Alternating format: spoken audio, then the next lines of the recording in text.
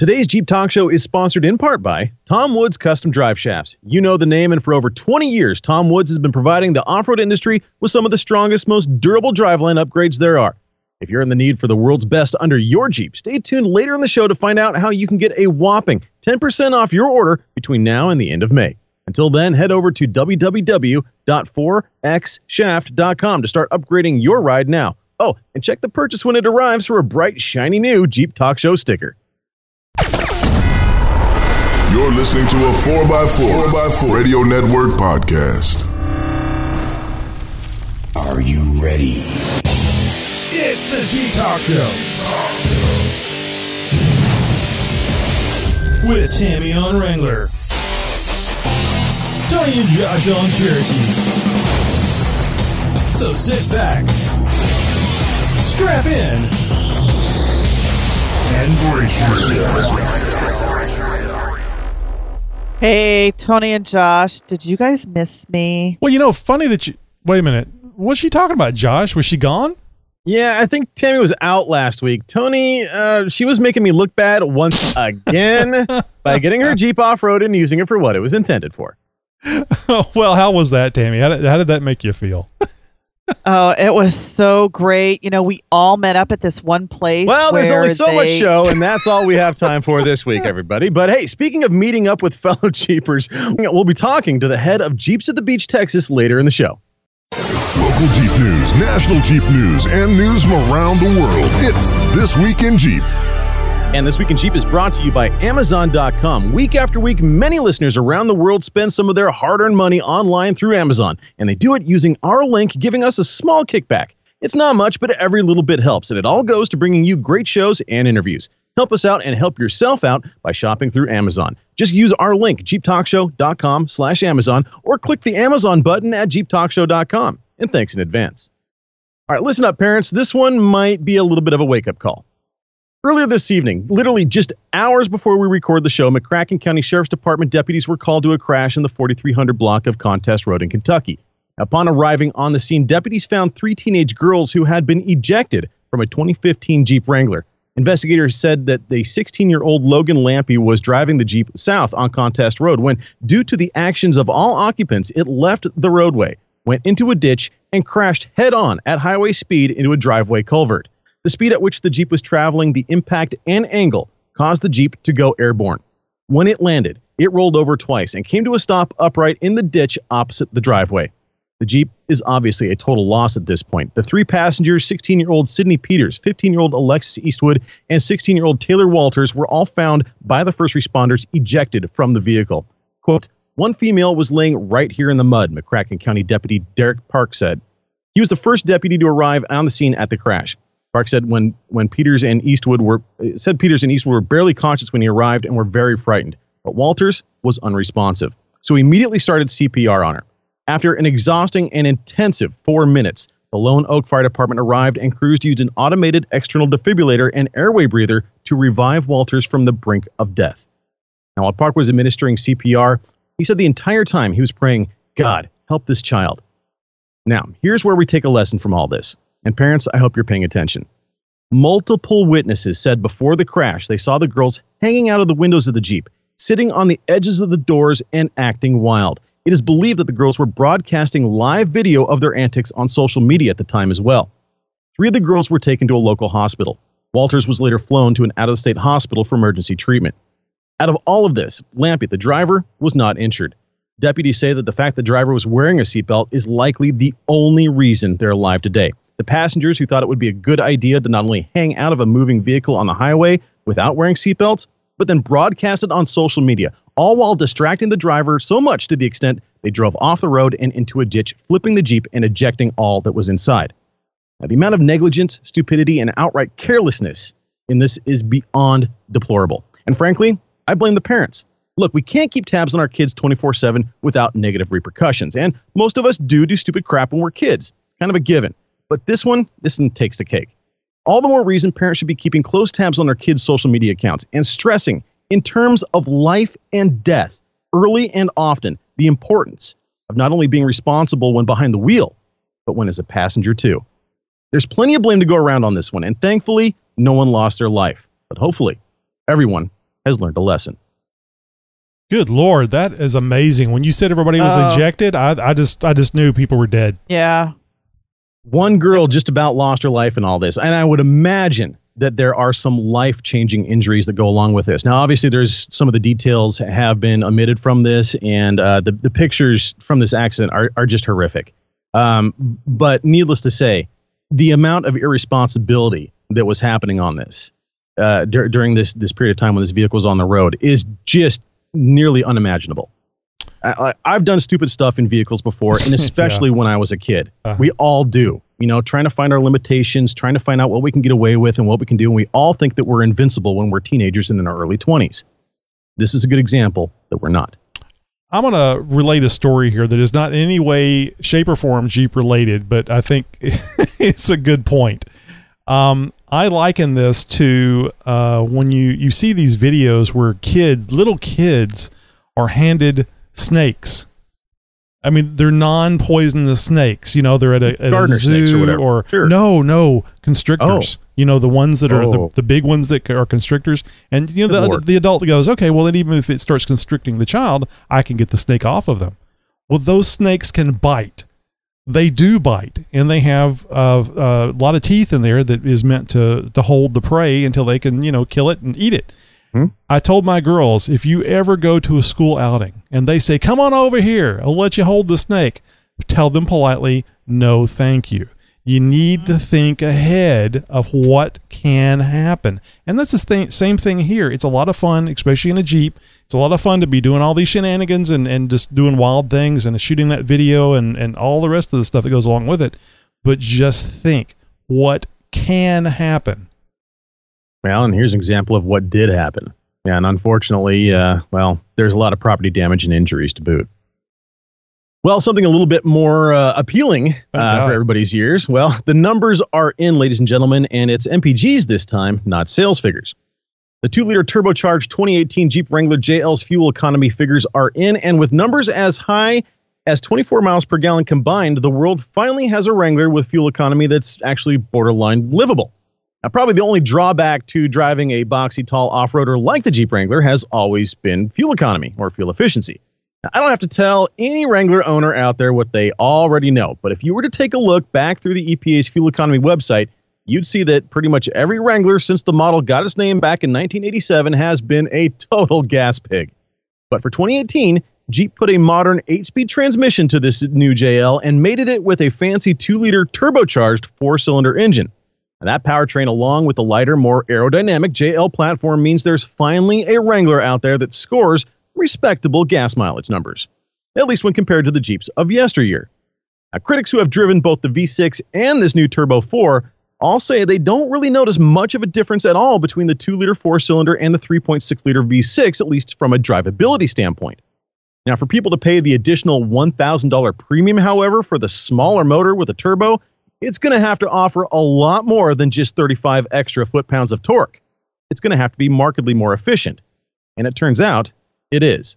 This week, the EPA's fuel economy website listed the 2.0-liter 2-door model as scoring a relatively impressive 24 miles per gallon combined. They arrived at that figure by averaging the 23 miles per gallon city and 25 miles per gallon on the highway. The 4-door scores just 1 point less than its smaller brother in both city and highway driving, and that averages out to 2 less in combined mileage. Now, those figures are significantly better than those of the V6, especially if you look at city mileage.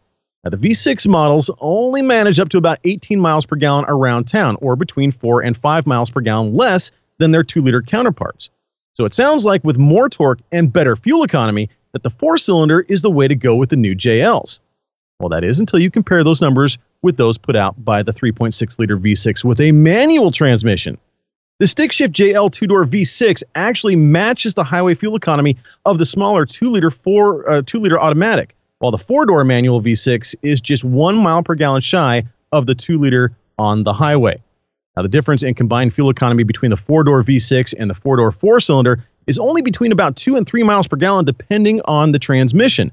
That's the big deal here. So, the bottom line, well, you no longer have to let the number of cylinders make the choice of whether or not you buy a Jeep, or which one.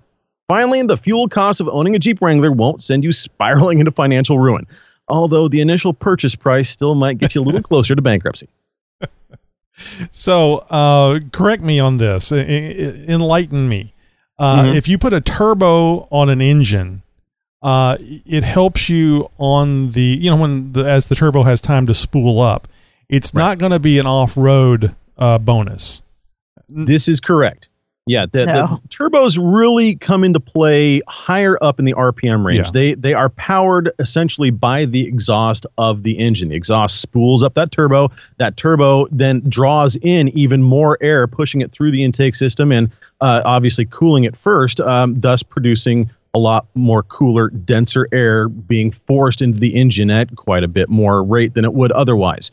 This produces a little bit more horsepower, but you don't get it until you get those RPMs up, which is typically where you see roadway, freeway, highway driving, commute driving, that sort of stuff. You don't see those kind of RPMs when you're off-road unless you're into mudding or you're out on the sand dunes or stuff like that. Yeah, or you're doing that stump jumping, rock bouncing stuff, with those big two-frame buggies. Yeah. Most of us who are out on the trail with our Jeeps are in the, 800 to 1200 RPM range. So we don't ever really see the benefits that a turbo would provide. Now, with this one, maybe there's some other engineering that went involved in this, but typically across the board, turbos don't work until you get those RPMs up. So would it be safe to say that if your interest in buying a Jeep is to take it off-road, Weekend Warrior, but your main interest is to being able to take it off-road, you're best off getting something that has the horsepower without the turbo? I would agree with you, except for the fact that the specs on the turbo have it at 35 foot-pounds of torque higher than the V6. Now, I don't know at what RPMs those numbers are being drawn from. That's the one caveat here. So, it might not get you that all that extra torque until you're 3, 4, 5,000 RPM, in which case off-road, you're never, ever going to see it. 75 miles an hour. Yeah. I'm with you, Tony, but maybe not. So would you say that it would be a good thing to make people research it before you go and buy this turbocharged, and from what you said, a premium price turbocharged unit? Also, too, it's another piece of equipment of your engine that can fail. It is also something that hot air, the hot exhaust, is being injected into. And it's hot when it goes into it. The cooler is after that, right? Before it goes into the engine? Okay. Right. So it's going to be running hot. It's going to be it's more prone to failure, I think, because of that. Although they make them quite expensive because of the spooling up. They're a lot like jet engines, the little fins and stuff that are in there. Yeah. So that it really you can't have any kind of little cracks or anything in them. Otherwise, oh God, no. Yeah. Otherwise, you're on a Southwest flight making an emergency landing. So research it. I personally think that if you have to put a turbocharger on it, that it's like the meme I've been seeing recently. The engine wasn't built well enough to do what it needs to do. I would say if you're buying a brand new Jeep Wrangler as your daily driver, as a commuter, as something that you will rarely ever see off-road, then the 4-cylinder turbo would definitely stand out above the rest. Sure. It totally makes sense. But like Tony said, if you're buying a Weekend Warrior, if your plans is to use this, 2-3 times a month to get off-road, that 4-cylinder might not be the best bet. No, I don't think so. That's where I'm going with this. But do your own research and make your own choice. But I think you'd be better off getting a little more iron and a little more cylinders in there. And of course, if you guys want to share your opinion, we encourage that. Give us a call or shoot us an email. Just head over to jeeptalkshow.com/contact, and you can find out all the ways that you guys can, even submit us stories for This Week in Jeep or chime in on what we're talking about. Hey guys, don't forget about our Jeep Talk Show stickers. This is the first time in over 300 episodes that the Jeep Talk Show stickers have been available. We've not had Jeep Talk Show stickers until now. Just head over to jeeptalkshow.com/contact, then click and place your order. It's $4 for one sticker, $7 for two. Hint, getting two is cheaper. What a deal! Free shipping within the continental United States, or as we like to say, the lower 48. You're listening to a 4x4 Radio Network podcast. The Center Steer Podcast, the first Land Rover podcast on the planet, is a podcast by, for, and about Land Rover owners. Once a month Other Land Rover owners join me to talk about all things Land Rover, including Harold. Yo. And Morgan. Hey. And now, beginning our 6th year, I recommend you check out our show number 60 when we talk to Adam Bennett. Adam provides a thorough and detailed accounting of locating, recovering, and restoring a very storied Land Rover called the Oxford Truck that had originally traveled in 1958 from London to Singapore. We really didn't talk to Adam Bennett. We just sat back and let him go. There was no chance to get a word in. Anytime he needed to come up for air at all, and that was another story. Next, what happened was... So visit centersteer.com and show number 60, the Center Steer podcast spelled in the British way, CENTRE. And also available through the 4x4 Radio Network website. Centersteer.com. I've already heard the episode 60. It was a great interview, and I laugh at that because it's so true. The gentleman that they had on just went and went and went and went. I mean, it was riveting listening to him. But yeah, they were just an audience. So, but great guest. So go over there and check out episode 60 of the Center Steer podcast. Shut up and listen. Shut up. So shut up. You don't shut up. Shut up, Shane. Hey, shut up and listen. It's time for Wrangler talk. It's time for G-Mama. Well, Tony and Josh, I made it back safe and sound. No damage on my Jeep. And in case you forgot, I went wheeling last weekend in Uwharrie, North Carolina. And that's about a 6.5, 7-hour drive for me. Through the mountains, the Appalachian Mountains. And it was a beautiful ride there. And so I arrived Friday, and there to greet me was Brian with the Carolina Trails Off-Road Group. He's the president. So let me ask you a quick question here, Tammy, before we get too far into this. Yep. Whenever you put in the request in HR to be off, you said that you had a procedure that had to be taken care of. You went wheeling? Is that's Yes. not a procedure?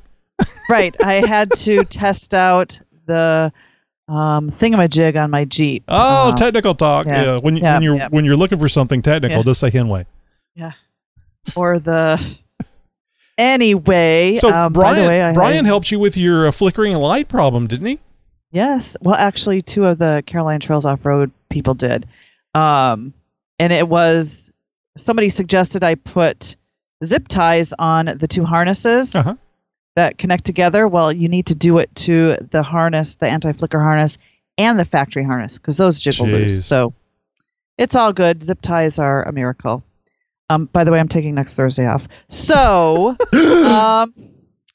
you're falling apart. I rolled up to the campsite. It was a group campsite. This is my first time wheeling and camping together. And Brian, the president of Carolina Trails, was there, and he greeted me, and his wife was there, and his son was there, and they're wonderful, wonderful people. Brian from Route 16 was there, and he had his camp all set up. So we just kind of hung out and talked and hugged and met. And it was, it's really weird when you meet somebody who you've known online for years. It's like you've known these people in person for years. And it was really awesome. So that first night was, set up your tent and go to the meet and greet at Boondocks, which is like a local little hangout restaurant bar. So we had dinner there. We went back, sat around the campfire, and everyone was there. And I started getting nervous. They started telling stories about last time this Jeep flipped on this trail and, going up this ledge. I don't know that, I might have to go up to the right. I won't be able to make it up the center. And I'm just like, I'm ready to puke. I'm like, oh my God. So they're saying they're going to break up into 2 different groups, the intermediate group and the more difficult group. And Brian, the president of Carolina Trails Off-Road, he kept saying, you'll be fine. You can do it. I've seen your videos. You're more than capable of doing the difficult. But then these women kept telling these stories, and I kept feeling more anxious. And I went to bed, and I was up and down having nightmares. And so anyway, the next morning we get up and we go to El Dorado, which is where you go buy your permit, and that's where all the Jeepers meet. There's air. It's a little store. And I put my Jeep Mama sticker on their door and our Jeep Talk Show stickers on their door. Yeah. Awesome. How much was the permit? It's $5 for that's the not bad. day. Yeah, and then you can buy a $30 for the whole year or season, I guess. Oh my goodness. Yeah. Did you get one? You going back? No, I just bought a $5 one. Cheapskate. I know. It's just. It's like shopping, Tammy. I know. I was too busy buying hammocks from Brian at Route 16. Oh, those look nice. Yeah. So anyway, and by the way, I set up my tent all by myself. Well, you had some practice. You were camping out the week prior in your backyard, weren't you? Yeah, exactly. So anyway, it was time, so we're all waiting for everyone to gather. And someone's like, hey, Tammy, Nikki G's here. And I'm like, oh, he is? Because Nikki G didn't spend the night. Because he lives like 45 minutes from there. Oh, nice. So I'm like looking, and I'm like, there he is. And it is, his wife was there. That was her first time wheeling with him. Wendy, yeah. Yep. And so we met and said hi and talked and chatted. And I said, what group are you going in? And he's like, I'm going to go in the difficult group. And I'm like, shoot. Now, did he seem a bit nervous when he met you? Maybe like he had done something and he was waiting for you to find out about it? No, he did not. He's a very, very good actor. If you haven't been following along, if you haven't been following along in Facebook, Tammy will tell you it's hilarious. Yeah, I'll get to that shortly. So anyway, Nikki G said he was going to do the difficult group because last year he wheeled this event and he did the intermediate group, and of course Nikki G has a red Jeep, and I'll get to more about that in a minute. You might not want to be dinging that bell, Tony. So anyway, it was time for the groups to split up into two groups, and I'm like, I had to do it. I did the difficult group. Well, of course. Brian from Route 16 was in it. If you hadn't, Nikki G's next 25 calls would have been, yes. Tammy didn't do the difficult, but I did. I had to. So we had our little drivers meeting, and it was off. And Mike, the trail guide, who is awesome. All of these people at Carolina Trails Off-Road were so awesome. But he said, is there anything anybody really wants to do? And I raised my hand. I said, I really want to do the Dickie Bell because it's a Jeep badge of honor. He's like, okay, we're going to do that first. So, we get on the trail. It's a 3.5 mile trail, and they rate it moderate to difficult, and it has this rocky hill climb obstacle. And for the most part, this trail can be done in two-wheel. You don't need to disconnect. You're just going up and down, winding around the mountains, the trees, over this red clay.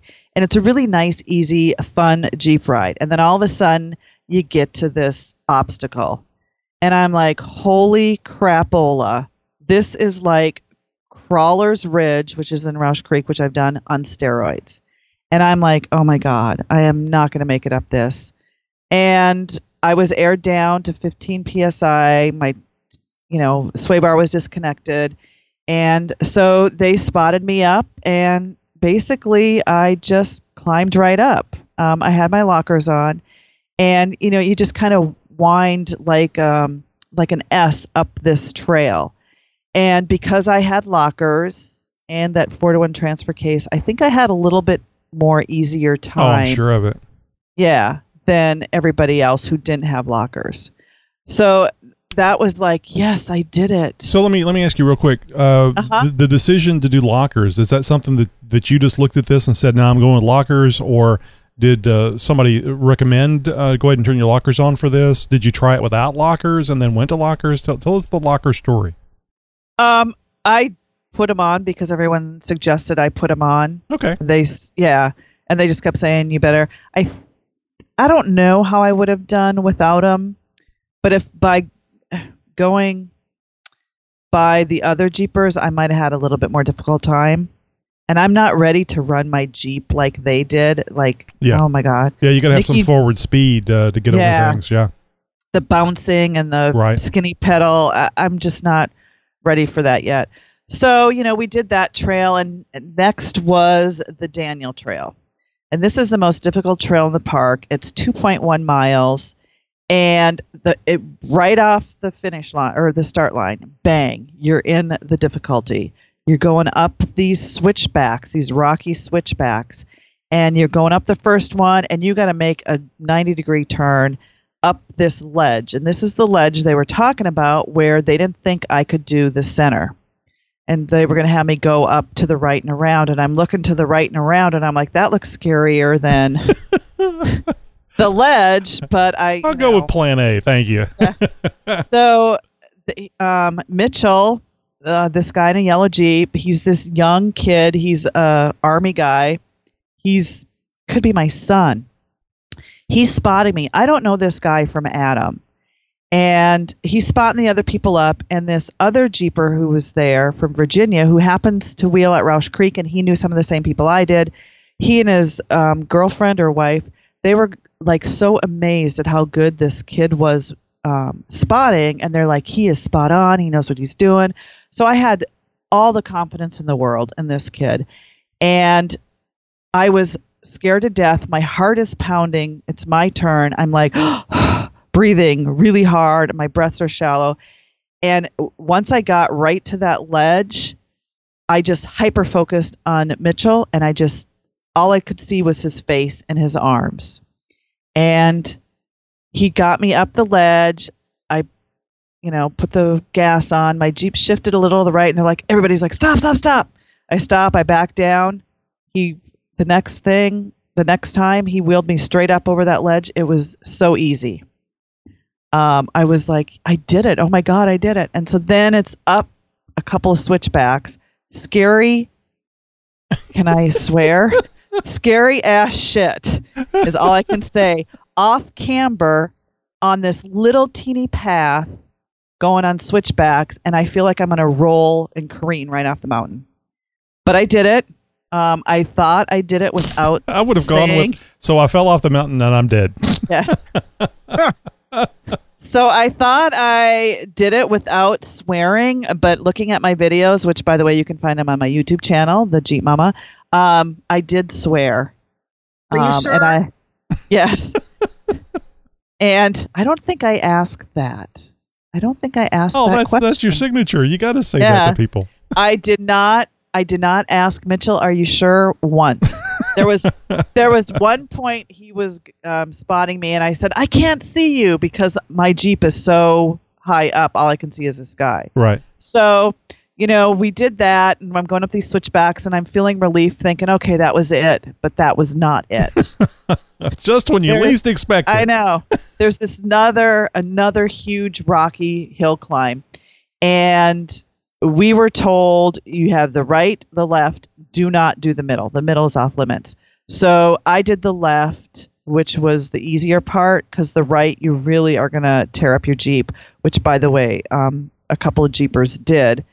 And so I did the left. I did it all by myself. There was no spotters, but the left side was where you were on the edge of the mountain. But I did it.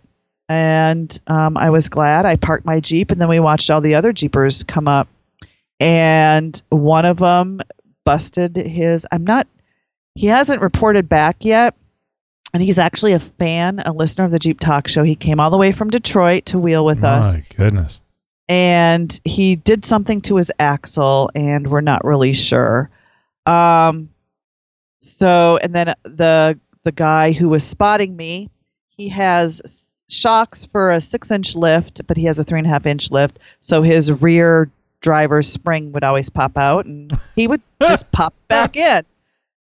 So then after that, we were doing the Dutch John Trail, which is also a difficult trail. And that was I felt it was a pretty easy trail.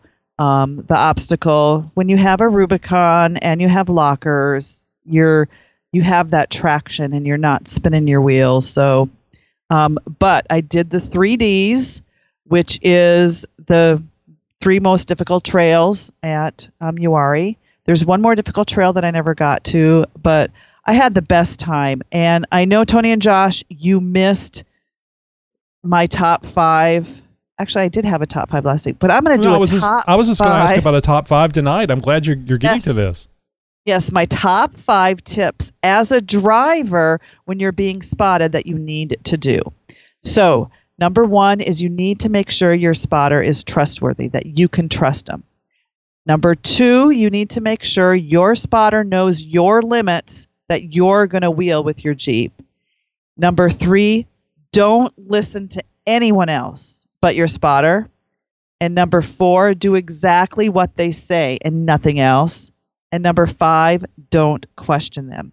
Don't ask, are you sure? Now, I've got a question about this list. Now, number 1, how do you know they're trustworthy? Well, you got to trust the people who are going to tell you they're trustworthy, I guess. I guess you got to know them. I thought maybe there was an interview process. Maybe they bring a resume. This has always confused me about spotters, because as far as I know, any smo with a free hand and a beer in the other can say, oh, a little over here, a little over here, a little over here. I mean, if it's your first time out there, or the people that you've spotted for you before are not there, you don't know. How do you know that they're doing what they're supposed to do? And number 1, trustworthy spotter makes complete sense. But how do you know? You don't know until it's over.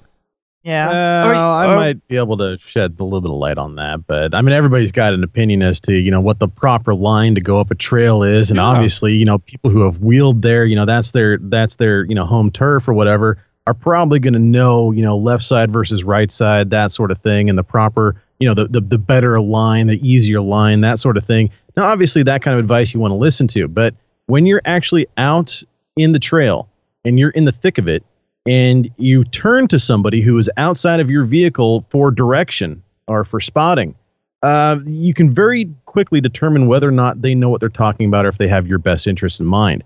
If they start using things like left or right, then don't pay any attention to them. Right, exactly. You got to know the lingo. Right. Somebody who's using driver or passenger side when they're talking about direction that you need to turn, when they're very specific about tire placement, or giving you specific direction as to how to back up, pointing and directing you the kind of line that you need to take, very easily be able to determine whether or not somebody knows what they're talking about when it comes time to spotting a vehicle through a trail. Agree. So how do they know your limits, Tammy? Well, if you can't question, you're not questioning number 5. How do they learn your limits? I usually tell them, I say, hey, I'm a slow wheeler. I'm afraid. I don't want to damage my Jeep. It's my daily driver. I have to drive this home after this trail ride. Makes sense. So number 3, I would imagine you get into situations where everybody's got an opinion about what you should do. Is it difficult to focus on that one person? Yep. And you can see it on some people's videos sometimes. You're watching these videos, or you're even there watching other people, and you want to tell the other people, like, shut the hell up. Let the spotter talk. Or you got some, wife yelling at her husband, and, that whole thing. So, by the way, I was the only female driver in the difficult group. Wow. Excellent. That's great. We're going to have to increase your salary. Yes, exactly. Oh, I'm sorry. I'm sorry. You're getting time off instead. Yeah. So, the sad part about the whole day was I didn't get to spend more time with Nikki G. He broke, I guess you could say he broke his Jeep. Oh. Yeah, he was thinking he put the tire on a rock, and I think that's what it was. I didn't get to see this. He was behind me on the trail, and he bent his, I think I'm saying this right, I think he bent his tie rod into his drag link, or vice versa. Yeah, tie rod. Yeah, I was actually watching the video that he's got on his Facebook page about the process of what happened afterwards. Yeah, I saw that too. Yeah, they. I wish I could have seen this. It would have been so cool, because this. I know, Tony. A winch will come in handy. They winched Tools. his. Yeah, they winched it out from the two parts from each other. Yeah, they went to a tree or something and then brought it back. Right. With a block back to the tie rod and pulled it off the drag link. I think. You saw it, right, Josh? Yeah. That was something else. I mean, it really. There's no other way to do it. Either with a winch line, or you got to get like some tree straps and tow straps. into action, which is actually something that I've done before, back before I had my my 1-ton over the knuckle steering. But yeah, I've bent a couple of tie rods in my day, and yeah, man, you got to get a winch line or a tree strap around them and bend them back out. It's the only way to get back on the road. And but I'll tell you home this, like that too. Nikki G is one aggressive wheeler, and he's really good. So the other thing was Nikki G would like for me to say at this point, why are you surprised? Oh. Real quick before we go to the sound of Nikki G, the guy who was spotting me, he broke his Jeep. He was letting his girlfriend drive it, and she was going like 50 miles an hour, and she hit a tree root, and he sheared his pitman arm, and he is stuck out on the trail, and we had to go back. And was it a JK, a TJ? What was JK? So I know on the TJs they actually make armor for the pitman arm because they really stick out there. And I'm pretty sure it was and our TJ will never see trail. It could, but anyway, I put that skid on there so that wouldn't happen. Right. But this kid is amazing, and I'm so glad that he is out there protecting the United States of America in the Army. He got a recovery strap on that broken part, and he had his girlfriend drive because he's like, I got to get this off the trail. And because we all went back to go get something, I guess they were going to find a steering box so they could get him off the trail. And he was pulling that recovery strap to steer it up this obstacle to get off the trail. And she would drive and he would pull to steer one way or another. And wow, that's scary because he was in front of the Jeep, right? Yeah. There's some pictures on my Facebook page of the broken part, and I think they have a picture of him on Carolina. Look at Carolina Trails Off-Road. There's a picture of him. It's the yellow Jeep of what he was doing. So anyway, that was amazing. These guys they're so MacGyver-ish when it comes to. And you're right. Gotta be. Yeah. So it's anyway, either that or just stick a for sale sign on it. Come by and see it. So Nikki G, he's a really good wheeler, and I interviewed him out on the trail. So can we go to that sound, Tony? Sure. So how was that? I need new seat covers. How's your wife doing? She was vocal. Did you swear a lot? Yeah. Yeah. So you don't have lockers though, do you? No, open diffs. Yeah, so that was a lot harder. Yeah. So, Nikki G, what do you think about Uwharrie and wheeling with me and Brian? How was it? It was a lot of fun, and kind of upset that I couldn't follow Tammy. So, what happened on the trail? I didn't get the $10,000 switch. I hit a rock, and it bent the drag link. I thought my tire was on it. It was the drag link. Plus, I hit it hard. So now, do you think when you get home, you're going to go ahead and trade that red thing in for a black Jeep? Maybe it'll do a little better? No, because the part that bent was black. I'm just going to straighten it up and paint it red, and it'll be good to go. There you go. And then let me ask you this. There's a sticker on the back of my Jeep. I don't know anything about that. So you didn't happen to bring up some red stickers and start putting them on black Jeeps? Neither can confirm or deny that. I love this guy. Oh, that's great. Love me some Nikki G. So tell the people about the red sticker that maybe aren't on the Jeep Talk Show group or aren't looking at the Jeep Talk Show page. Tell us about the red sticker. I have no idea how freaking long it was on my Jeep, and everybody knew about it and didn't tell me about it. But it said, I'd rather be red. There's pictures on my Facebook page. And finally, Jerry, who is the Jeep Talk Show guy, listener from Detroit, he's like, did you see that? And I'm like, oh my God. He's like, do you know who did it? And I'm like, Jerry, yes, why? It could have been weeks before she found that. But Nikki G was going to put the actual sticker on my Jeep, and his wife forbid him. She said, do not put a sticker on her Jeep, which, I would have been okay with it. that's Yeah. fine. It's all in fun. They would have found Nikki G's body and when winter came. Right.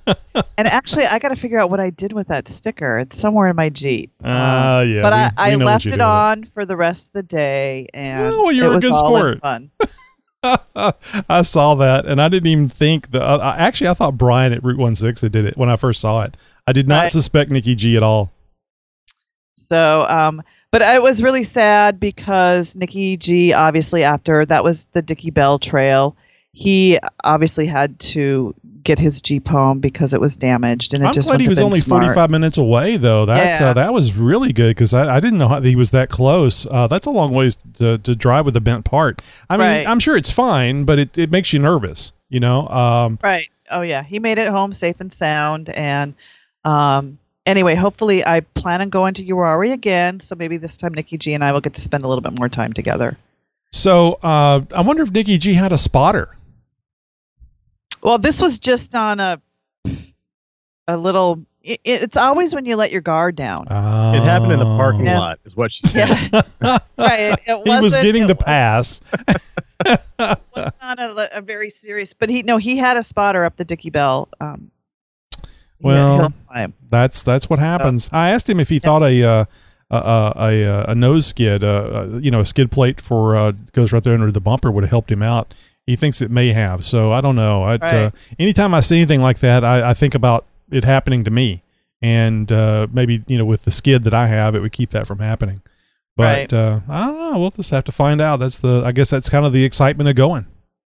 So Jerry, he's the Detroit guy, the Detroit Jeeper. He was out on the trails with us, and he listens to the Jeep Talk Show. Hi, Jerry. He's a trucker from Detroit, and he actually works for Fiat. He takes the Jeeps from the plant down to Indiana and all that kind of stuff. Anyway, so I asked him some questions about wheeling with us. So let's roll that sound. You're not going to get Jerry fired, are you? No. So right now, you see who's coming up the trail. I do. It's Nikki G. So what do you think about seeing Nikki G here on the trails? I like seeing him. I have not. I was a little surprised that he had to have rocks stacked. So far, he's the only one that had to do that, but I put that off because his Jeep is red. So that's what I'm assuming that was the problem. I tend to agree. Those red Jeeps need to have a little rock stacking once in a while. Absolutely do. So did you see me come up this? I did. You didn't seem to have any problem at all, but again, it wasn't a red Jeep, so. $30,000 heated seats with special buttons. It's like the Mark V, from Speed Racer. Yeah, it's no problem. Heated seats have nothing to do with wheeling up the trails, Tony. It's just all part of the magical thing that you bought instead of built. So going back to the Daniel Trail, we spent a lot of time there. That was the more difficult one. And Jerry, the one you just heard, he went up the right side. And he's an awesome wheeler. He's an aggressive wheeler. And he was going through one of the obstacles. And I have video on my YouTube channel of the damage. He was trying to get up this obstacle, and it looks like he did something to his axle. Oh, so okay. This is the one you were talking about. Yeah. They had to tow him up to a spot. He took out his the rear drive shaft, and he drove the rest of the way down the trail that way, and then went back. He trailered his Jeep, and then he went back to the campsite because they brought their RV. Anyway, so it took a long time to get him off the trail and get the other Jeeps off the trail, up the obstacle and stuff. So we spent a lot of time on this top of this mountain, so to speak. And, I'm videotaping and chatting with other people. And all of a sudden, I hear Jeep Mama. And, Tony and Josh, we are actually kind of famous. So as I hear this voice like Jeep Mama, I'm like, what the hell? And it was another Jeep Talk Show listener. And it was Rick. And you guys can check him out on Instagram, wants the number 2 be a Jeep photog. And he took a lot of great pictures of my Jeep. But anyway, I sat and chatted with him. He was so excited to see me. I met his wife and his 2 boys. Awesome family. And I did another little interview with him. So let's listen. What's your name? Rick. Rick. And do you listen to the Jeep Talk Show? Every time. So what was it like when you're on the trail and all of a sudden, did you come out here because I was out here, or did you just happen to be out here? We were going to come out. My wife suggested that we come out here because we didn't have anything to do today. And then when I knew you all were going to be out here and you were going to be out here, I was like, yes, we need to go. We need to go. So I've been on the lookout for you the whole morning and listening for any screaming going on. And did you hear any screaming? Didn't hear any, no. I got to give it to you. I didn't hear any this time. Yeah, pretty good so far. Yep. So what is it about the Jeep Talk Show that you like? I love the information, but how it's presented. It's not boring. It's funny. It's fun. The way you 3 just kind of go back and forth, and Tony's little subtle jokes here and there, and then your oh my's and all that. It's just an entertaining but informal show. Love it. I'm a truck driver, and it just helps me through my whole day. Great. Well, I'm glad we can make your day easier. Yes, definitely do. I think he's one of the ones that was complaining about us just having a weekly show and why we don't have one, multiple days a week. Yeah, actually, I'm sure of it now because that's right. The gentleman that sent us that was driving a truck, so he had lots of time to listen. Right. After the day's wheeling event, we had a little raffle. Or the Carolina Trails Off-Road had a little raffle. I actually won. Oh, geez. A trash bag that you put on your rear tire, the trail trash bag, and I won a tire kit. Like if you pop your tire, those are handy. Yeah, those are handy. Yeah, you should have had one already. Yeah, from ARB. Oh, nice. Yeah. So, and then they had a winch. I didn't win the winch. No, of course not. And some other really cool prizes. But as I'm there, I'm handing out my Jeep Mama bracelets, the Jeep Talk Show stickers. I had a few Jeep Talk Show koozies left. And this really young girl, her name is Tyndall, and she's like, oh, I love your tattoo. And I'm like explaining my tattoo. It's my one with the dragonfly and how, they have a short life and you got to live in the moment and blah, blah, blah. And she's like, I listen to you all the time. And I'm like, oh, okay. So that was really kind of cool. So I did another little interview with her, and she has a really cool story that you need to hear. What's your name? I'm Tyndall. So I understand you're a new Jeep podcast listener. I am. So can you tell me how that came about? So on the national group for Jeepers, it's an all-female Jeep group on Facebook. There's this girl named Kristen Kunkel who's known as Michigan Jeep Girl, and she was interviewed by y'all, and that's how I found it. Cool. We're glad you're listening. Thanks. So one day I was at a stoplight, and I had my top down, and I was listening to the Jeep podcast. I've only been listening for a couple months now because I listened to my commutes back and forth to school. And I had my top down, and this dude had his windows down. He was like, oh my God, I listened to the podcast too. And I'm like, oh my God, me too. And it was like this instant friendship, and it was so awesome. Oh, he was probably lying. I just realized it was a guy. Hey, I listened to that too. What is it called? Let's go out. She was so energetic and so excited about her Jeep, and reminds us of you, Tammy. Yeah, it was just so awesome meeting all these people and meeting people that listen to our show in person, and that's just it was kind of surreal. It's like I always say to people whenever they write into us or give us a review or anything like that. It's a lot of fun meeting with you guys every week and enjoying doing this show and everything. And you can see the download numbers. There's a lot of people downloading the show, but it's not the same thing as having that feedback, having that interaction. And I can just only imagine what it's like to actually have people coming up to you and say, I listened to you on the show. Uh-huh. It's not really real until you actually have somebody tell you. It's like, it really, this is a real thing. And to hear somebody say, hey, I listened to that show too, just some random person, it's amazing. Just amazing. Yeah. I'm blown away right now. Yeah. Blown away. Yeah. It was really good for the soul, and it was, sometimes I kept saying, I'm just Tammy. Don't you start crying. You'll get me started. I am. I'm tearing up right now. It means a lot to us. I'm making light of it, but it means a lot to us. Thank you, everybody out there. Thank you so much for going out there and meeting Tammy. And you can put all the red stickers you want on my Jeep. I don't care. There you go. and don't forget, I'm gonna take off next week because I'm not having a procedure. I'm doing all this all over again. Yeah. What, one weekend? That's gonna be every weekend. I'm sorry, guys. I'm gonna take another camping trip.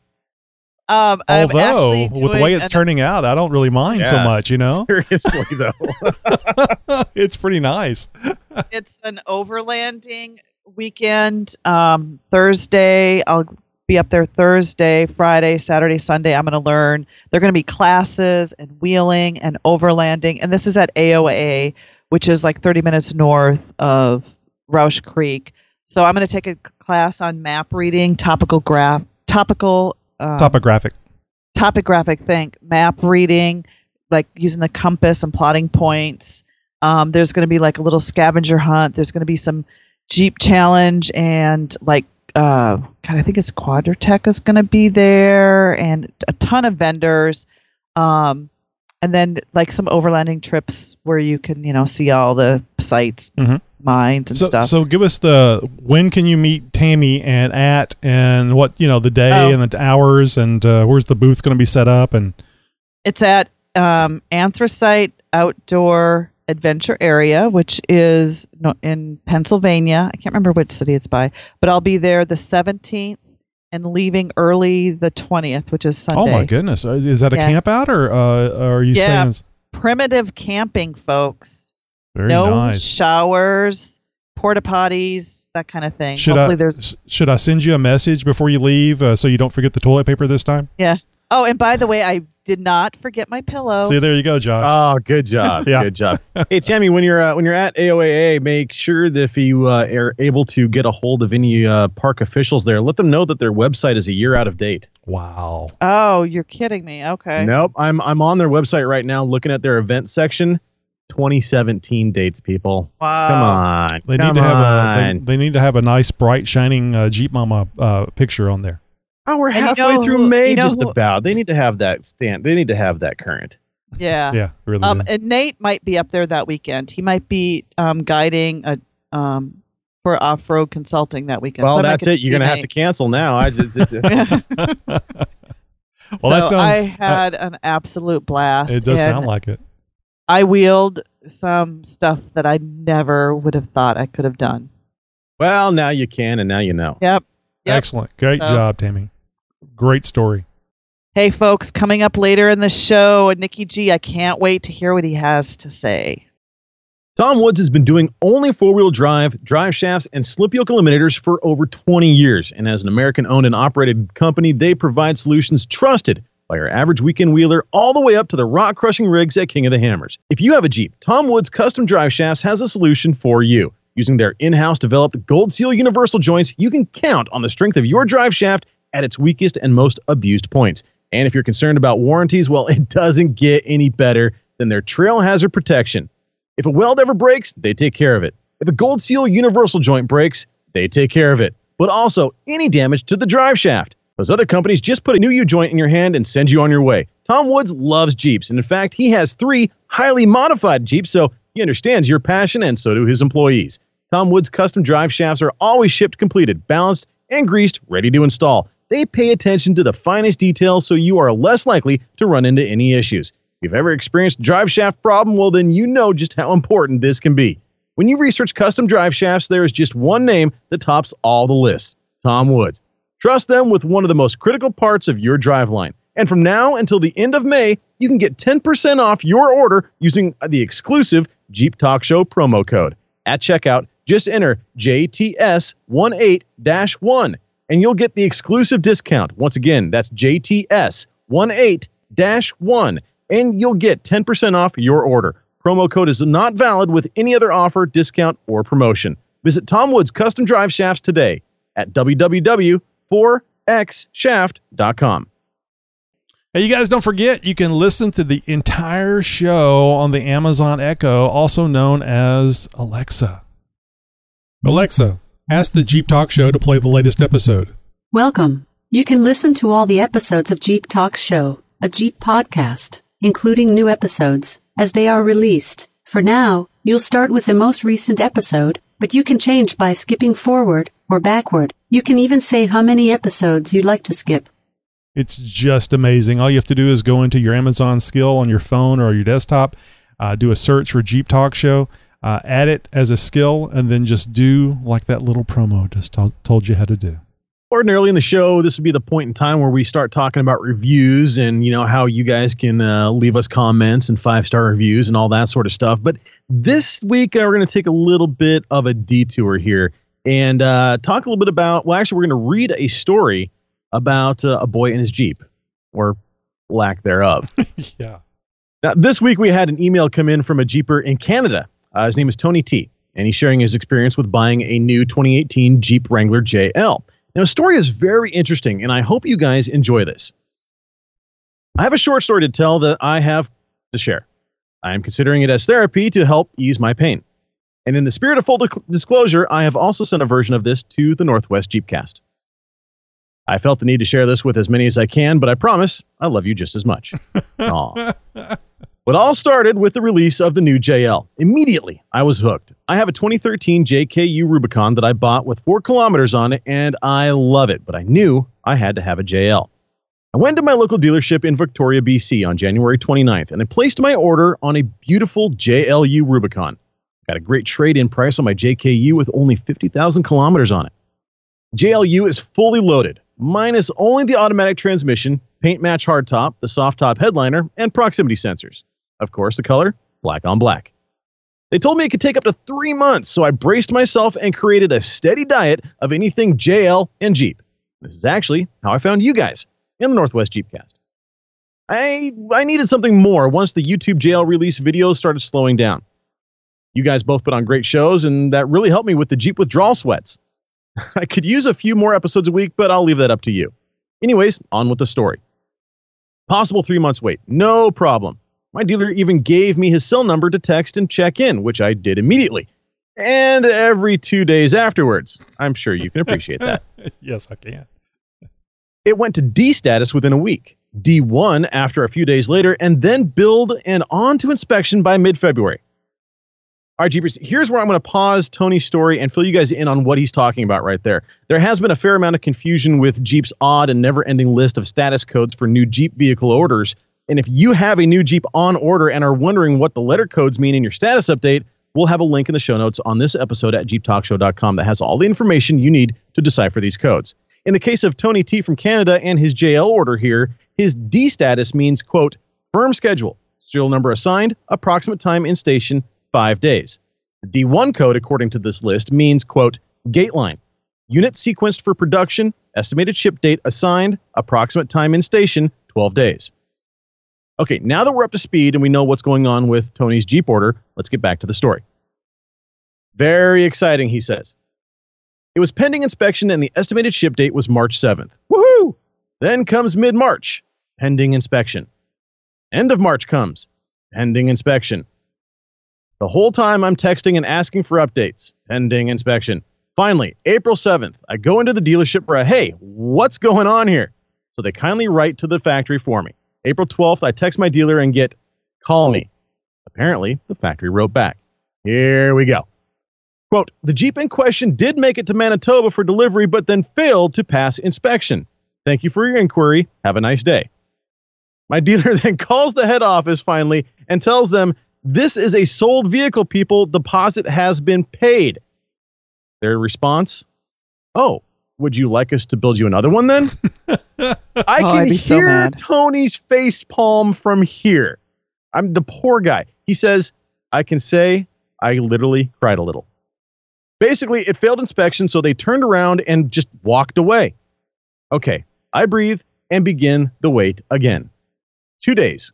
D status. All right, at least we're moving forward.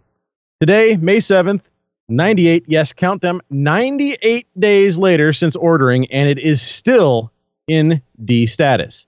My dealer half joked to me today that he hopes to get it here before his vacation in August. Oh, well, that's it. Thanks for listening, everybody. I feel better already. Keep up the great work. Signed, Tony T. from Canada. You know, I told him it's lucky that he didn't order a red one. It probably would be 2019 before he got it. Yeah. They're really popular. I don't know what's going on, because we know as from the last few weeks that Jeep FCA has a rather large supply on storage of JLs. So there really shouldn't be any reason why Tony T here in Canada is having these kinds of issues. Now, I'm really curious as to why it failed inspection. Yes, exactly. I think it's probably a customs thing, right? Oh, I think it's a Canadian thing. Well, you guys both could be right, and it could have something to do with a little bit of either, a little bit of column A, a little bit of column B. We don't know exactly his build. Now, it could have been, something about the lights. It could have been about bumper height. We all know that there's, very strict standards in different countries and in different states about bumper heights and stuff like that. It could have been just simply something about the accessory, or maybe even just the fuel vapor recovery system, or something along those lines, that it just didn't check all the boxes. And unless you check all those boxes, that Jeep can't come off the ship. So that's kind of the situation that he's in now. Unfortunately, he's having to wait. Geez, it's going to be almost a year before he gets his Jeep. I mean, the poor guy's done paid for it and everything. And I hope that he didn't have to turn in his 2013 already. Even though they've kind of given him a trade-in deal on that. So I don't know what's going on, what he's driving now. Tony T, give us a call. Give us an update. Buddy, man, we feel for you. If it helps, have them send that thing down here to Texas. We'll keep it at my house, and you could drive it anytime you like. I was going to say ship it up here. Oregon's closer to Canada than Texas. I think it'll pass inspection in Texas a lot easier than it will in Oregon. So let's go to the right state the first time. Well, hopefully Tony T can give us a ring and let us know exactly why this failed inspection. If he even got that information. It sounds like he's kind of been held in the dark a lot of the way, getting these updates, but it's kind of been just sort of a in a holding pattern. I mean, this poor guy he's expecting that, I'm buying a Jeep. Here's what I want. I should have it here, in a day or two. No, I mean, why is the dealer having to be told, will you check on it? I mean, the dealer should be letting him know updates all the time, especially for it being this far out. This reminds me a lot of, what was it? The Chrysler PT Cruiser. Remember when that thing came out? It was so popular. People were paying $2,000 extra for them to be on the waiting list and get one. And when I read this thing, first off, I got to thinking, is it because this thing is so popular? It is just amazing. I mean, it's almost outselling, what was it, the Toyota Camry or something. Here's what I'm worried about. Is if Tony T is ordering, if basically they're rebuilding the exact same Jeep, is that same Jeep going to fail inspection again? Is it going to be, the same reason? I don't know. Maybe something happened in shipping between Ohio and Canada. I don't know. Yeah, that's a good point. No, it could have been. It's like, this thing can't pass inspection with a broken windshield. So, and then at that point, this failed inspection. So we're just on to the next one, and that's it. And that's that. And that vehicle never moves again. So, I don't know. I would love to hear more details about this, and then spread that information on. And if anybody out there within the sound of our voice has a similar story to this, call in and let us know, or write the show and let us know. We'd love to hear your story about your new JL purchase as well. I'm wondering if in Canada, if the inspector fails a new JL, he gets to keep it. Because that might be a good reason for... that's dirty. And not only let us know about if you find out why it failed the inspection, but more importantly, let us know when you get it and what you think of it. We want to update on that, and that be able to hear the smile in his voice. Yeah, that new mud smell that comes with those Jeeps is gotta have it. You got tech questions? Boy, do I ever. We have answers. Oh, that's good, because It's Tech Talk with Jeep Talk. Yahoo! Over the last couple of weeks, we've covered in detail all about shackles, from what a shackle is to the different ways shackles are used on a Jeep. We talked about what different shackle angles do for you and the pros and cons of having the shackle on the front of the leaf spring versus the rear of the leaf spring. This week, we're going to wrap up the shackle talk and go into a little more detail as to why shackles are made the way that they are and what makes some shackles better than others. Aside from color and general shape, there is one thing that will stand out on some that are completely missing on others. What I'm referring to here is the lateral brace that's welded in on some and not on others. The braces welded between the sides of a shackle are generally used for stability purposes and play a far more important role than you'd think. The longer a shackle becomes, the more likely it is to flex side to side during suspension movement as the leaf spring moves up and down. It will also move inward with upward movement or outward with downward movement. This is due to the axle and the geometry of its travel under motion under the vehicle being fixed under the Jeep. The shackle bushings allow this movement to happen easier and a little bit more fluid. As the shackle twists with the motion of the leaf spring, one of the sides of the shackle will want to sit higher than the other, just sort of twist. Now, the bushings in both the leaf and in the shackle, if your shackle has bushings, help keep this offset equal by allowing slight give under stress. By adding a brace between the shackle arms, this eliminates that twisting motion of the shackle and forces the bushings to absorb more of the suspension load. This will also transfer a higher percentage of the suspension load directly into the frame mount section. Now, there's not to say there aren't good setups out there, but if you're going with big lift on those leafs, then a braced shackle will be the top choice in leaf sprung suspension systems. The increase of strength and handling is worth purchasing this style on its own, really. Okay, all that is great and all, but what about all the different choices out there? There are a ton of shackles out there. How do you know what shape or what type of shackle that you want and what their performance is like on or off-road? Well, back before days of online shopping and massive aftermarket support, shackles were about as plain and boring as it got. They started out as simple, straight pieces of steel with some holes in them. They were bolted on in the same fashion as today's shackles. Since the start of their use, many different and unique designs have been prototyped and released for consumer use. Now, I'm not going to go in depth with each and every single shackle manufacturer and brand and model out on the market, but what we are going to do here is start painting with broad strokes so that you can have a better idea as to what's out there and how it works. Now, but some of the more common shackle types in the 4x4 world often give a clue as to what they do better than others just by their name. For instance, boomerang shackles. Pretty self-explanatory, right? These things are shaped kind of like a boomerang and are instantly recognizable over stock or straight bar shackles. A boomerang shackle was first designed to be used on the rear of a YJ Wrangler. Due to the Jeep's design, leaf springs movements would cause an issue of contact between the spring and the rear crossmember. Having this type of interference would obviously reduce wheel travel and articulation, and nobody wants that in their Jeep. Boomerang shackles can also be used on the front leaf springs in an effort to reduce shackle inversion. Now, there are a ton of other designs out there. Some are very unique and claim to offer never-before-seen articulation out of your leaf-sprung Jeep. Models, for instance, like TerraFlex's Revolver Shackle or Liquid Iron Industries' bolt-on sliding shackle boxes for the Jeep Cherokee. Now, these crazy multi-parted assemblies look good on paper, and they're kind of impressive in person, and in some instances can provide additional flex when off-road. However, they can also detract from things like stability and safety when driving on-road.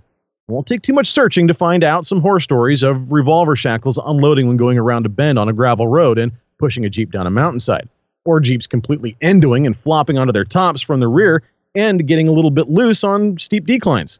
Now, sure, these shackles may have that wow factor, may offer some stories around the fire, but they may also kill you or damage your Jeep. So be sure you do lots of research before implementing a shackle like these into your suspension, or just follow my advice and just about everybody else's out there and stick with what's been tried and proven for decades and decades by going with a boomerang shackle design.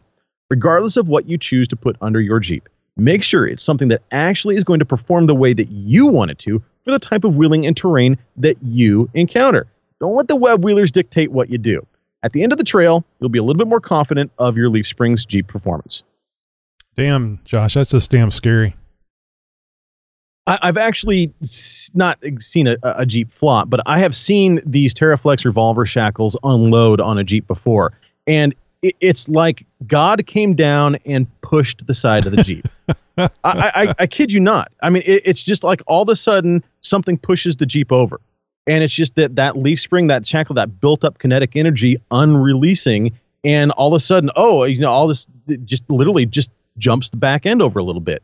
And if you're off camber, if you're tilted off on a trail or something like that, you're going around a corner on some washboard gravel, maybe you're kind of getting it a little bit loose and having a little bit of fun with those back tires spinning and stuff, it's very easy to forget about the type of equipment that you have underneath your Jeep and what it's doing under there. And, with something like some of these shackle designs out there, you could very easily think, oh, I'm just going to go ahead and kick the back end loose a little bit. Next thing you know, you're on your side. And all because of the type of shackle or the type of suspension modifications that you've done. Now, that's not to say that, everything that you're going to do to your Jeep is going to put you in harm's way. But there is an amount of research and some education that needs to be done before you do, anything to your Jeep. Yeah. Well, it really reminds me a lot of like drug interactions, because just because this drug is safe, when you put this and this together, it becomes sketchy or deadly. And you would think that if you're going to buy something from TerraFlex, that it should be cool to do. It shouldn't be an issue, but you have to research your Jeep, and you have to know your Jeep. I never was interested in boomerang shackles. Just whatever I got back there. Leaf springs are pretty damn good. Coils would be nice, but leaf springs are pretty damn good. It's a nice setup the way it is. Just need a little more height. Yeah, I've seen some YJ Wranglers on full leaf springs do some amazing articulation and really get nice and sticky off-road. Mm-hmm. So it is possible. Leaf springs have a bad reputation, but when they're set up properly, they can really, really perform as well, if not, in some cases, better than a coilover. Really, really stable platform, too. Hey, if there's anything you'd like to add, or maybe you have a question for Tech Talk, we'd love to hear from you. Just jump over to JeepTalkShow.com, click on our contact page, and, send us a message. The Jeep Talk Show, it's not about us, it's about you, the listeners. It's Tim from Torrance. Hey, Jeepers, this is Rob, San Antonio, Texas. Hey, guys, it's Cody with TrailChasers.net with another grand adventure. Hey, guys, this is Cody from Indiana. Yoo-hoo! Hello, Jeep Talk Show crew. This is FJ Rick. Hi, guys. This is Joe. If a turtle doesn't have a shell, is he naked or homeless? Hey, guys, this is Ron out in Arizona. Hey, what's up? Jeep Talk Show. This is Jason, Oregon Trail Off-Road. Hi, this is Jake from California, and I'm sitting here eating pork rinds for breakfast. Hey, this is PA Jeep Freak. Hey, Tony, Josh, and Tammy, Secretary Jake calling. This is John, pre-runner in 1982, and on today's Radio Context segment, I'm going to talk about APRS, an anal probe restraint system. No, that's not right. We love our listeners. Boy, do we ever. From around the world. Or from your city. And sometimes just down the street. Howdy, neighbor. It's the Jeep Talk Show interview.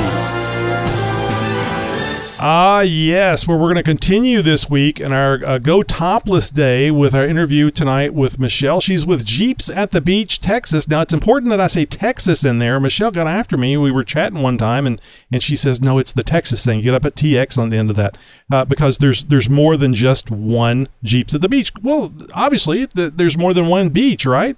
Michelle, thanks for joining us tonight. And so how many Jeeps at the Beach are there? Thank you for having me, Tony. There's actually a Jeeps at the Beach event, a really, really large event in New York. I've seen their events. It's really awesome. It's huge, just like ours. And like you said, there's beaches everywhere. So there's different states. There's one in Florida. They call theirs Jeep Beach. They just had their Jeep Beach. Oh, yeah. And it was really awesome. Yeah, I strive to go there one day. Yeah, it's a long drive. It is. Yeah. So the water is supposed to be gorgeous. I wish we had kind of that water, that same color water here in Texas or in the Gulf. But right. We're all busy drilling up all that oil, keeping the cars and the Jeeps running. So now the Go Topless Day is not this weekend, but the next weekend. That would be May 19th, correct? Correct. And you guys are regulars out there at Crystal Beach. I'm sorry, I kind of jumped ahead of myself. I know all this stuff, and I forget the people listening don't. You go to the one at Crystal Beach, which we call Galveston, but really you go across the Bolivar Ferry and get to Crystal Beach. And I guess it's actually Bolivar, isn't it, or is it Crystal Beach?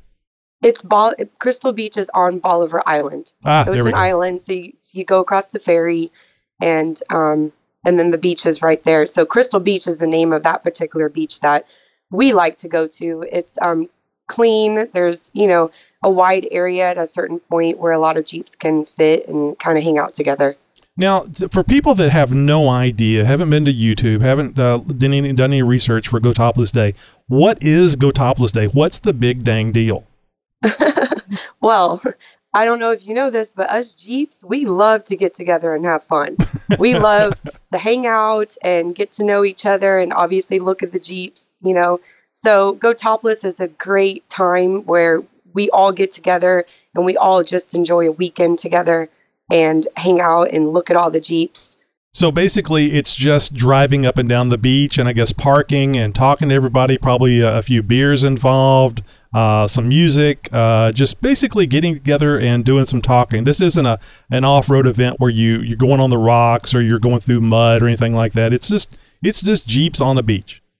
Exactly. And that it's really, really fun to get that many people together, to get that many Jeeps together and hang out. And people come from all over. I actually have a couple that live in Florida, and they were at Go Topless in our area last year. Wow. And they're actually on their way now driving, and they're going to join us again this year. So it's people from all over, and you get to meet new people, and you get to see, you know, your friends and, you know, people that you saw last year. So, and there's music, there's, you know, people are having a good time. Mm-hmm. So thanks to Michelle and Jeeps at the Beach, Texas, I'm going to be able to go out there. My wife and I are actually going to go out there to Go Topless Day there at Crystal Beach. So we will be taking the TJ, the red TJ down there, and being parked right next to the Go Topless, parked right next to Jeeps at the Beach, Texas tents, or the tent complex. I think you're going to have more than one set up there, aren't you? Yeah, we're going to have about 3 or 4 lined up. And that way... No, these aren't pup tents, right? These are actually like the tents where you sit down and people come up to it. Canopies. Yeah. Canopies. Yeah. like at a wedding or whatever, the big white tent type of thing? Correct. So are people just going there for the day and the night? Are they sleeping there? Or can you sleep on the beach? Or is there like an end time? So, There are a lot of options. Most people, and I was telling Tony about this, a lot of Go Topless events, they call it GTD, which is Go Topless Day. We call it GTW because we actually spend quite a few days out there. Oh, wow. Some people can go for the day. Some people do go for the day. A lot of people, most people get there on Thursday or Friday. Wow. I will be getting there Thursday and leaving on Sunday. So you can tent camp on the beach. You can bring your RV on the beach. There are people that sleep in their Jeep. There are RV parks available that you can take your RV to and then take your Jeep and drive on the beach. And there's people that pass out in their Jeeps, not necessarily sleep. There's people that pass out in the sand. Yeah, because this is one of the things we wanted to bring up for anybody that's in this area, or maybe you're going to take the drive and come down and meet the Jeep Talk Show, or meet the Jeeps at the Beach, Texas. You need to understand this isn't really a kid-friendly event, is it? It's not. It's not. I have 2 teenagers, and I would not bring them. It's just not. There's drinking involved. There might be a little bit of nudity out there. Not extreme, but it happens as the day gets, later and later, and people are drinking more. It's really a good time. It's just very crowded also, and it's very packed. And me personally, and that's why I put on my event that, it's not kid friendly. I think it's important to let people know too. Yeah, I agree. Because if you get out there, if you're an adult and you're not prudish, it's okay. It's adults having fun and acting the way adults do sometimes whenever they're drinking. And as long as there's no gunfire or fist fights, I guess it's not really an issue. Everybody's minding their own business and doing their own thing.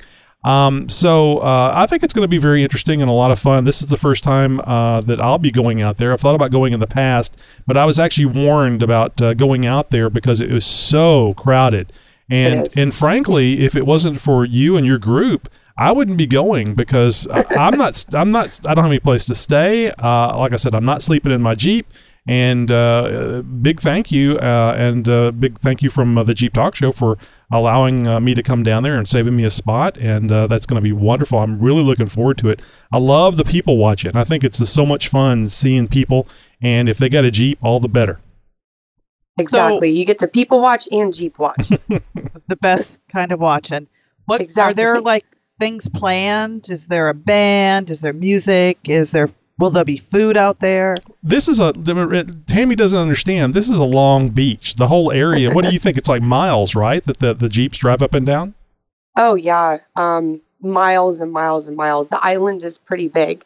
Also, Galveston has, obviously, there's a lot of beach there, and Go Topless is just everywhere. Yeah, that's true. And different sections of the beach kind of have different things going on. Our area will have the tent set up. And then I will have a DJ out there for music. And then, of course, the items that All Things Jeep with Rugged Ridge sent us, there are really awesome Jeep accessories in there that we will probably have some contests going on. I was trying to think of something fun to do to give away these, Jeep accessories. So maybe a little bit of, dance contest or, something racing, like, who can get from one barrel to the other fastest, something fun to do. Might be fun to take a baseball bat and then have people do that, their forehead on the bat, spin around, especially if they've been drinking. Exactly. Who can spew the furthest? So I don't know if you can tell us or not, but what kind of goodies did you get from Rugged Ridge? Oh my, there are hats, towels, really cool towels that have a Jeep on the beach. Oh, they went there all out. Are bags, backpack style bags, regular tote bags, third brake lights. Oh, nice. So there wasn't a Dana 44 slid in that bag or anything like that, right? No. Jeez. Can't have everything. And those are actually that came to you through Jean over at All Things Jeep and her connection, or their connection, I should say, with this vendor sponsoring the event this year. And just remind everybody, if you didn't listen to last week's episode, Jean at All Things Jeep actually started the Go Topless Day 11 years ago now. And allthingsjeep.com is where you go to get all your Go Topless Day or Go Topless Weekend information. So, how long has I know this is what Tony just said, the second year or the first year that you were a sponsor, but how long has this event been going on? How long have Jeepers been doing this? Jean started it 11 years ago, Tony? Yeah. I mean on Crystal Beach. Crystal Beach. You guys, she was doing it last year was their first year being there. Okay. And also too, and I did want to hit this point. This isn't your guys' first rodeo at the beach. You guys sponsor a portion of the beach, and you do a lot of things at Crystal Beach. So this isn't like your second year of going to just the second year of going to Go Topless Day. It's just something that you're doing because you're part of that beach, so to speak. Right. So, we go to the beach a lot, and last year I've become friends with the local people, and I hear them talk about, people hanging out on the beach, and they worry about people cleaning up after themselves. And so I thought to myself, how can I make a difference to let the local people and, give back to the beach? Like, what can I do? So I looked it up, and you can sponsor a section of the beach and be responsible for cleaning it. They have 2 national cleanups a year, so we do big events for that. So all the members can come out and, pick up trash, and the counties out there, they provide, gloves, trash bags. They pick up the trash whenever you're done. So it's just a way to make sure that, we use the beach. We obviously love the beach, but we're giving back. Right. That's awesome. It is. It's amazing. Yeah. Nobody likes cleaning up. No. Especially when you try and get rid of all that sand. It never ends. And when it's 110 degrees outside. Oh, I know.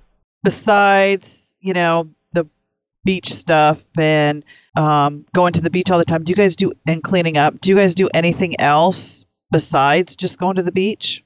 We do. I started the group because I have a Jeep and I love going to the beach, and my friends would tag along, and we'd, enjoy our weekends at the beach. But now that the group has become, so large and diverse, you know, with location and the different people and what they like to do. I've hosted a couple of wheeling events. We've gone to Hidden Falls and Marble Falls, and we just went to Barnwell in Gilmer, Texas. So we've done a couple of wheeling events, and those were successful. It was a blast. It's something that I love to do. And what else have we done? Oh, I just had a benefit. I had a benefit in North Houston. It benefited a nonprofit organization called Boots for Troops. So we did that. That was the first benefit that I'd ever done, and it was a huge success. So we're definitely going to do another one, or at least keep it going annually. If I remember, you guys you published how much you guys collected for Boots for Troops, didn't you? Yeah, we collected $3,400. So plus donations. There was a lot of donations. They make care packages for the troops, and they send them over.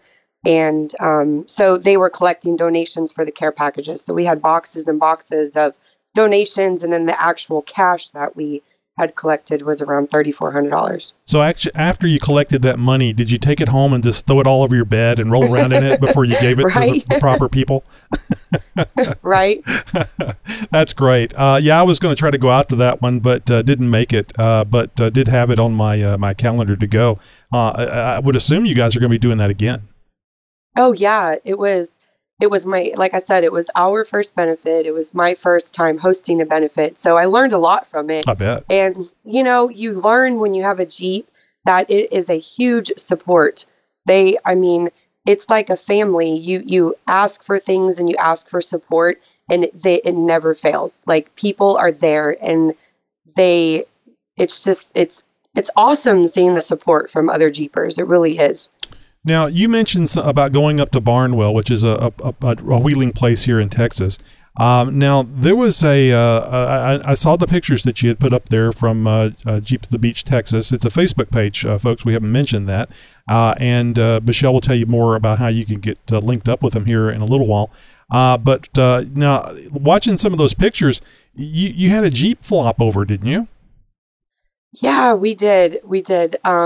It actually, Barnwell the terrain is a slick clay material, and it's very easy to, basically what happened is the driver was supposed to keep their wheels on each side of a very beveled, deep ditch ground. Oh. And if you get your tires, because it's so slick, if you make even, an inch or two of mistake, the Jeep will slide, and that's what ended up happening. But it was controlled. We got her back up, and guess what? This is what's awesome about Jeeps. The Jeep just kept going. There was really no damage, and they kept wheeling. It was great. Well, that's always the worst time, is the first time it happened. So I'm glad there wasn't any damage. And of course, nobody was injured. I know that was a big thing for you guys, especially since it was your event. To have a Jeep flop over, and it was like you say, it wasn't a roll or anything like that. It was just went off to its side and had its little feet in the air, screaming, wanting to help back up. And then once it was back up, it was back down the road. So yeah, I'm looking forward to meeting up with you guys and going out and doing some of these things. I'm waiting on a transfer case, and hopefully when I get that transfer case in there, I'll be able to get out and do some of these things. So if you want to become, is your group, like, anybody can join? How does that work? Yeah, so we have a public Facebook page that you can go and like and follow, and you can see all of our events through there. And the events are public, so you can invite your friends, share with your friends and family, really get involved that way. And there is a place on that page that you click on the Learn More button, and you can kind of get a little bit more involved with the group. But the events are just listed, and we have a lot of events. I try to have at least one event per month where we get together and we do something, whether it's the beach or a benefit or a Jeep night or we go wheeling. Now, are you guys associated with any other groups? I keep thinking in my mind, and I'm going to get it wrong. Was it Texas 4-Wheel Drive? That I'm thinking you guys are associated with in some way? Yeah, so I am I've been an officer of Texas Four Wheel Drive for a couple years now. Gotcha. And I am the secretary of the Katy chapter of Texas Four Wheel Drive. So that's another, involvement that I'm big into with the Jeeps. And it's neat with that group because it's not just Jeeps, it's four-wheel drive. So it's a way to, get not just Jeeps involved, all of four-wheel drive vehicles. And we do a lot of wheeling events through that organization. But it's separate from Jeeps of the Beach, Texas. It is. It's two different groups. Okay. And I was just curious, what do you do with your free time? I don't have any. Yeah, of course you don't. I don't have any. I work full time. I have 2 kids. I have my own home. And then I have, my 2 Jeep groups that I'm heavily involved in. And I have no life anymore. That is my life. That's right. Well, it's a life, and you got lots of people in it. I love it. And some of them have red pretty Jeeps. And just so you guys, you guys know, if you hear Katy and you've associated that with me talking about Katy, yes, we live in the same town. Michelle and I both live in the same area, and just happened to run across. Somebody sent me an invite to Jeep at the Beach, Texas, and of course I accepted and saw several things going on, including the Go Topless Day thing. So Michelle and I are only a couple miles apart, I believe. Yes. Now the big question of the night. The big question, what kind of Jeep do you have and what color is it? I have a 2015 JKU and it is silver. That's my favorite color. Oh, there you go. Silver's a little closer to black, Tony. I'm sorry. That's not the right answer. Wrong answer, huh? Yeah. I don't know if you know or not, Michelle, but both my wife and I have red Jeeps and they're both the exact same paint coat. They're both like PF4 or PH4 or wherever it is. So a lot of red going on here at the Jeep Talk Show household. So what if you don't have silver. a Jeep? What if you don't have a Jeep and you're trying to sneak out on that? Can you go out there with your Toyota Corolla or? To go topless, yes, there are a lot of people there in trucks. People bring their ATVs. I do see cars. I see a lot of cars get stuck. So that's always fun. Us Jeepers like to watch people get stuck and then we just pull them out. So that's always fun.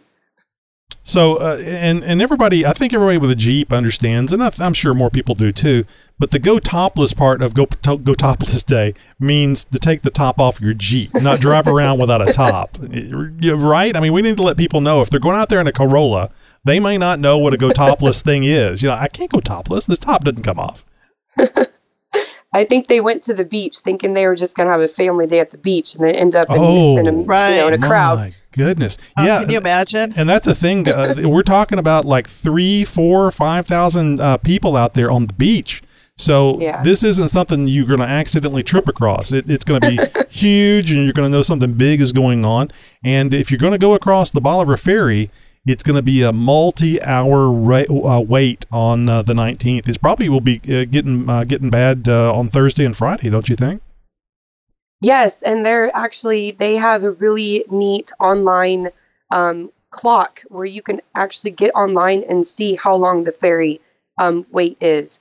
There is a way to not go across the ferry. You can actually go around and get to Crystal Beach. It's more miles, but it's a lot less time, especially if it's a big event like this. Yeah, and I'm glad you mentioned that because my wife and I took the TJ last weekend down there, and we went that long way because that's how we're going to go on Saturday the 19th. Mm-hmm. And we went down there because we had to get a parking pass for the beach. It's $10. We went to the Ace Hardware store. I forget it's called like Big Store, Ace Hardware or something like that. And it's very close to where Michelle and Jeeps of the Beach, Texas is going to be set up. And by the way, you can find that information. We'll have it in our show notes for this episode. And also, too, you can we'll talk about here in a second. Michelle will tell you how to find their information. And I'm sure you'll be able to see it there, too, because we definitely want you to stop by to Jeeps of the Beach, Texas. And the little corner of the Jeep Talk Show we're going to be over there trying to be very polite and nice and not take away from anybody else. But anyway, we drove down there to get the beach parking pass, and that's a very critical thing to have if you're going to be parked on the beach. Now, you can drive up and down the beach without that pass, correct? You can, yes, as long as you don't park. There you go. But if you want to take a break, if you want to park, and from what I understand, the police are going to be really out there in force this time because of some of the past shenanigans that have been going on. I don't think any of it was dangerous. I just think people were doing a lot of things they weren't supposed to be doing, including selling things on the beach. I don't mean the wacky tobacco. I mean like T-shirts and so on and so forth. And you have to have proper authorization before you can even sell things. And that's one of the things that Jeeps at the Beach is not going to be doing. They're just going to be giving stuff away. So you'll look for the tent. And how is there there's some sort of barrel or something or a street intersection? If people don't go to your website, how would they find Jeeps at the Beach, Texas, where you're going to be setting up on Go Topless Day? Yeah, so Crystal Beach, they have what's called barrels. It's actually the trash cans. They're numbered. Mm-hmm. So it's a good way to, you can go down a certain street.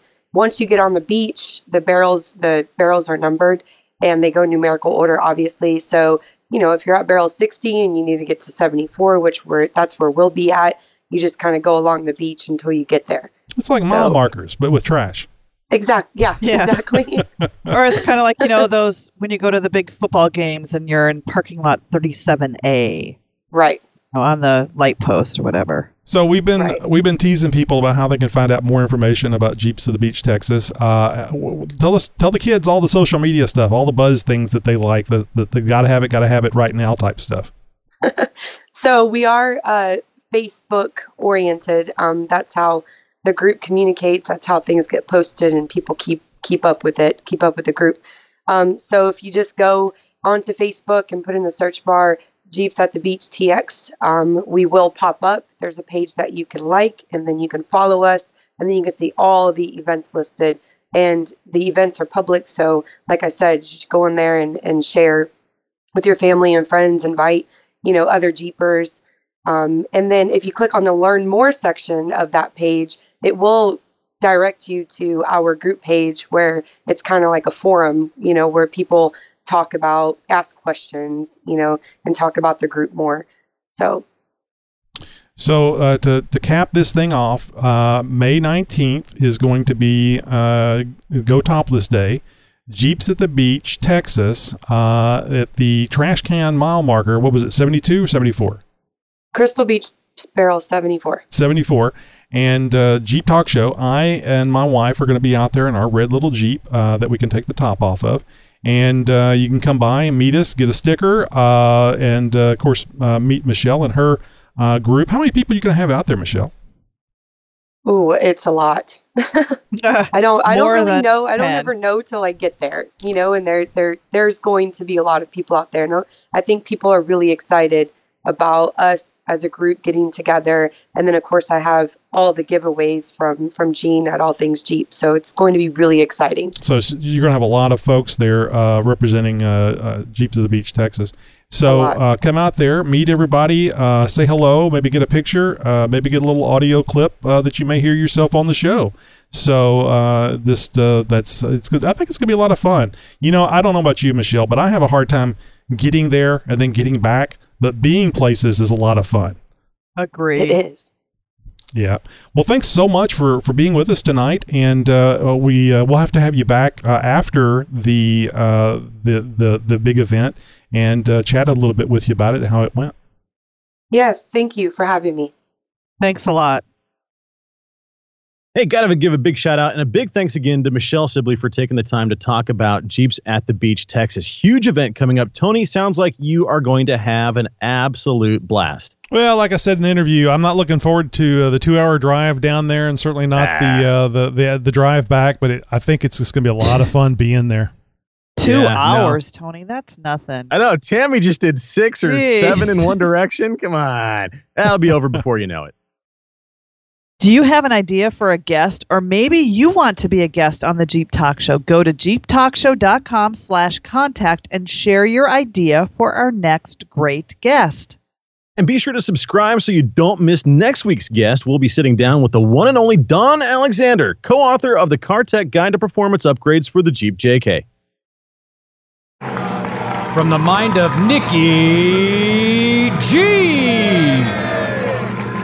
Hey, this is Nikki G, and I'm sure Tammy's already talked about the Uwari invasion and what a good time she had. I had a great time too, and I'd just like to give a shout out to Brian with a Y and all the guys and girls at Carolina Trails Off-Road. Class act all the way. They really go out of the way to make you feel welcome. Sorry I'm that one guy that held everybody up. And, well, everybody was great except for the one clown that was running around putting I'd rather be red stickers on Jeeps. And I suspect that's the one person that put a big rock in the middle of the trail that I hit. Tammy, if you find out who this joker is, let me know. I got a bone to pick with him. Once again, great meet. Finally got to meet Brian from Carolina Trails Off-Road. He's a nice guy. And that's about it. All right, boys and girls, I'll chat you later. You have a good one. Bye. How long has he been sitting on those stickers? You got to wonder. I know.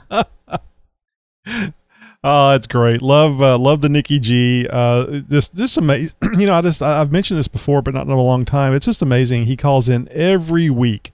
Oh, I know. And he always thinks of something new every week. It's something I look forward to personally. And I get a little panicky if he waits till show day before he calls in. It's like, no, oh, there it is. I'm all right. My world is stable once again. And it really is amazing. And we've been doing this show weekly, I think, since 2012. And he's called in pretty much every week since then. That's a lot of Nikki G. And the dedication I've really got to point out, and I just couldn't thank him enough. Yeah, it's great. And the funny thing is, when I first was on the show, I'm like, oh my God, what? but he really grows on you, and you look forward to it, and I just love him. Wendy's sitting there nodding her head. Yeah, that's exactly right. That was pretty much my first impression too. and you know what? Wendy is a normal woman. She's just, I'm like, what are you doing with him? She puts on a good act. Seriously, that was just a big joke. No, she's a really nice lady, and he's awesome. He's a great guy, and I had a blast. I just wish we could have wheeled a little bit more together. Yeah, well, maybe next time he'll pay more attention and make sure that rock's in the right place. He was too busy planning his next sticker thing. Yeah, exactly. I was gonna say that's what he gets for listening to Tammy as a spotter. That's true. Yeah. Don't trust that spotter. Really.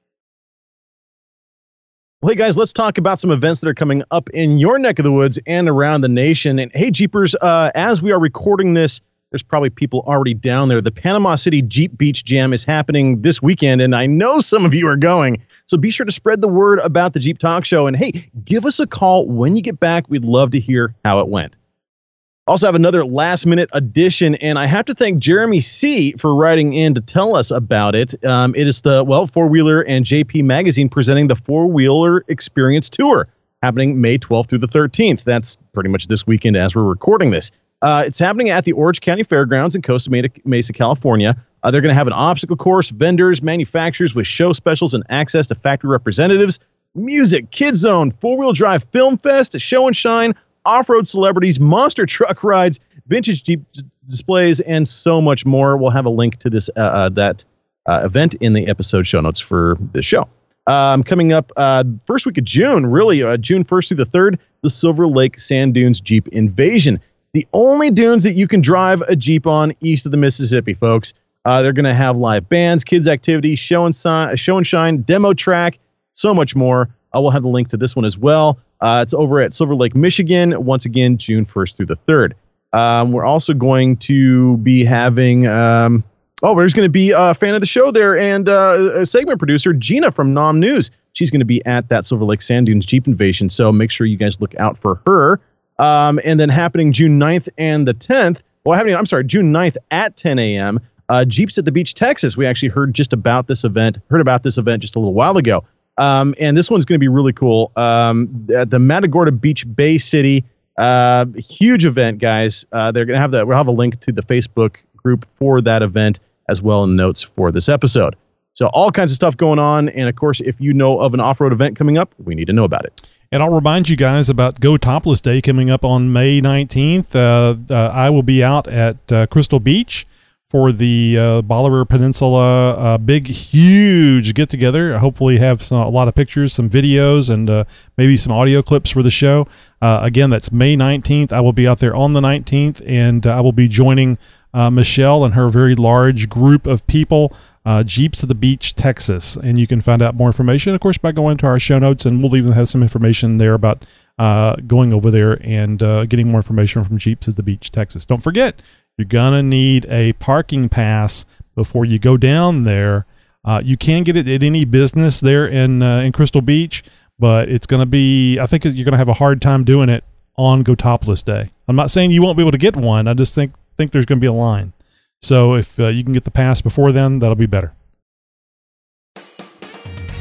Hey, do you know of an off-road event coming up? Are you planning one? Well, shoot us an email with some details. We will get the word out. Have you been to a Jeep event recently? We'd love to hear from you. Just go to our contact page at jeeptalkshow.com/contact. Hey, folks, and don't forget all those videos I was telling you about. You can go over to YouTube and search Jeep Mama. And if you need a voice for your product or your business, by all means, check out professional voiceover services at thevoiceofjosh.com. That's it for this week, guys. Until next week, be sure to follow us on Twitter, Instagram, and Tumblr. Friend us on Facebook. Circle us like vultures on Google+, and above all else, be sure to tell a friend about the one and only Jeep Talk Show. Remember to check out Tread Lightly as well over at treadlightly.org. Hey, did you know that 4 out of 5 dentists recommend brushing with the Jeep Talk Show at least twice a day for a healthy mouth? Well, now you know, and knowing is half the battle.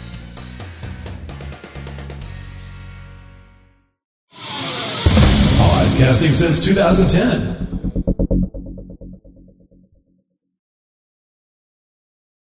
Hey guys, don't forget about our Jeep Talk Show stickers. This is the first time in over 300 episodes that Jeep Talk Chop So blah blah blah blah blah.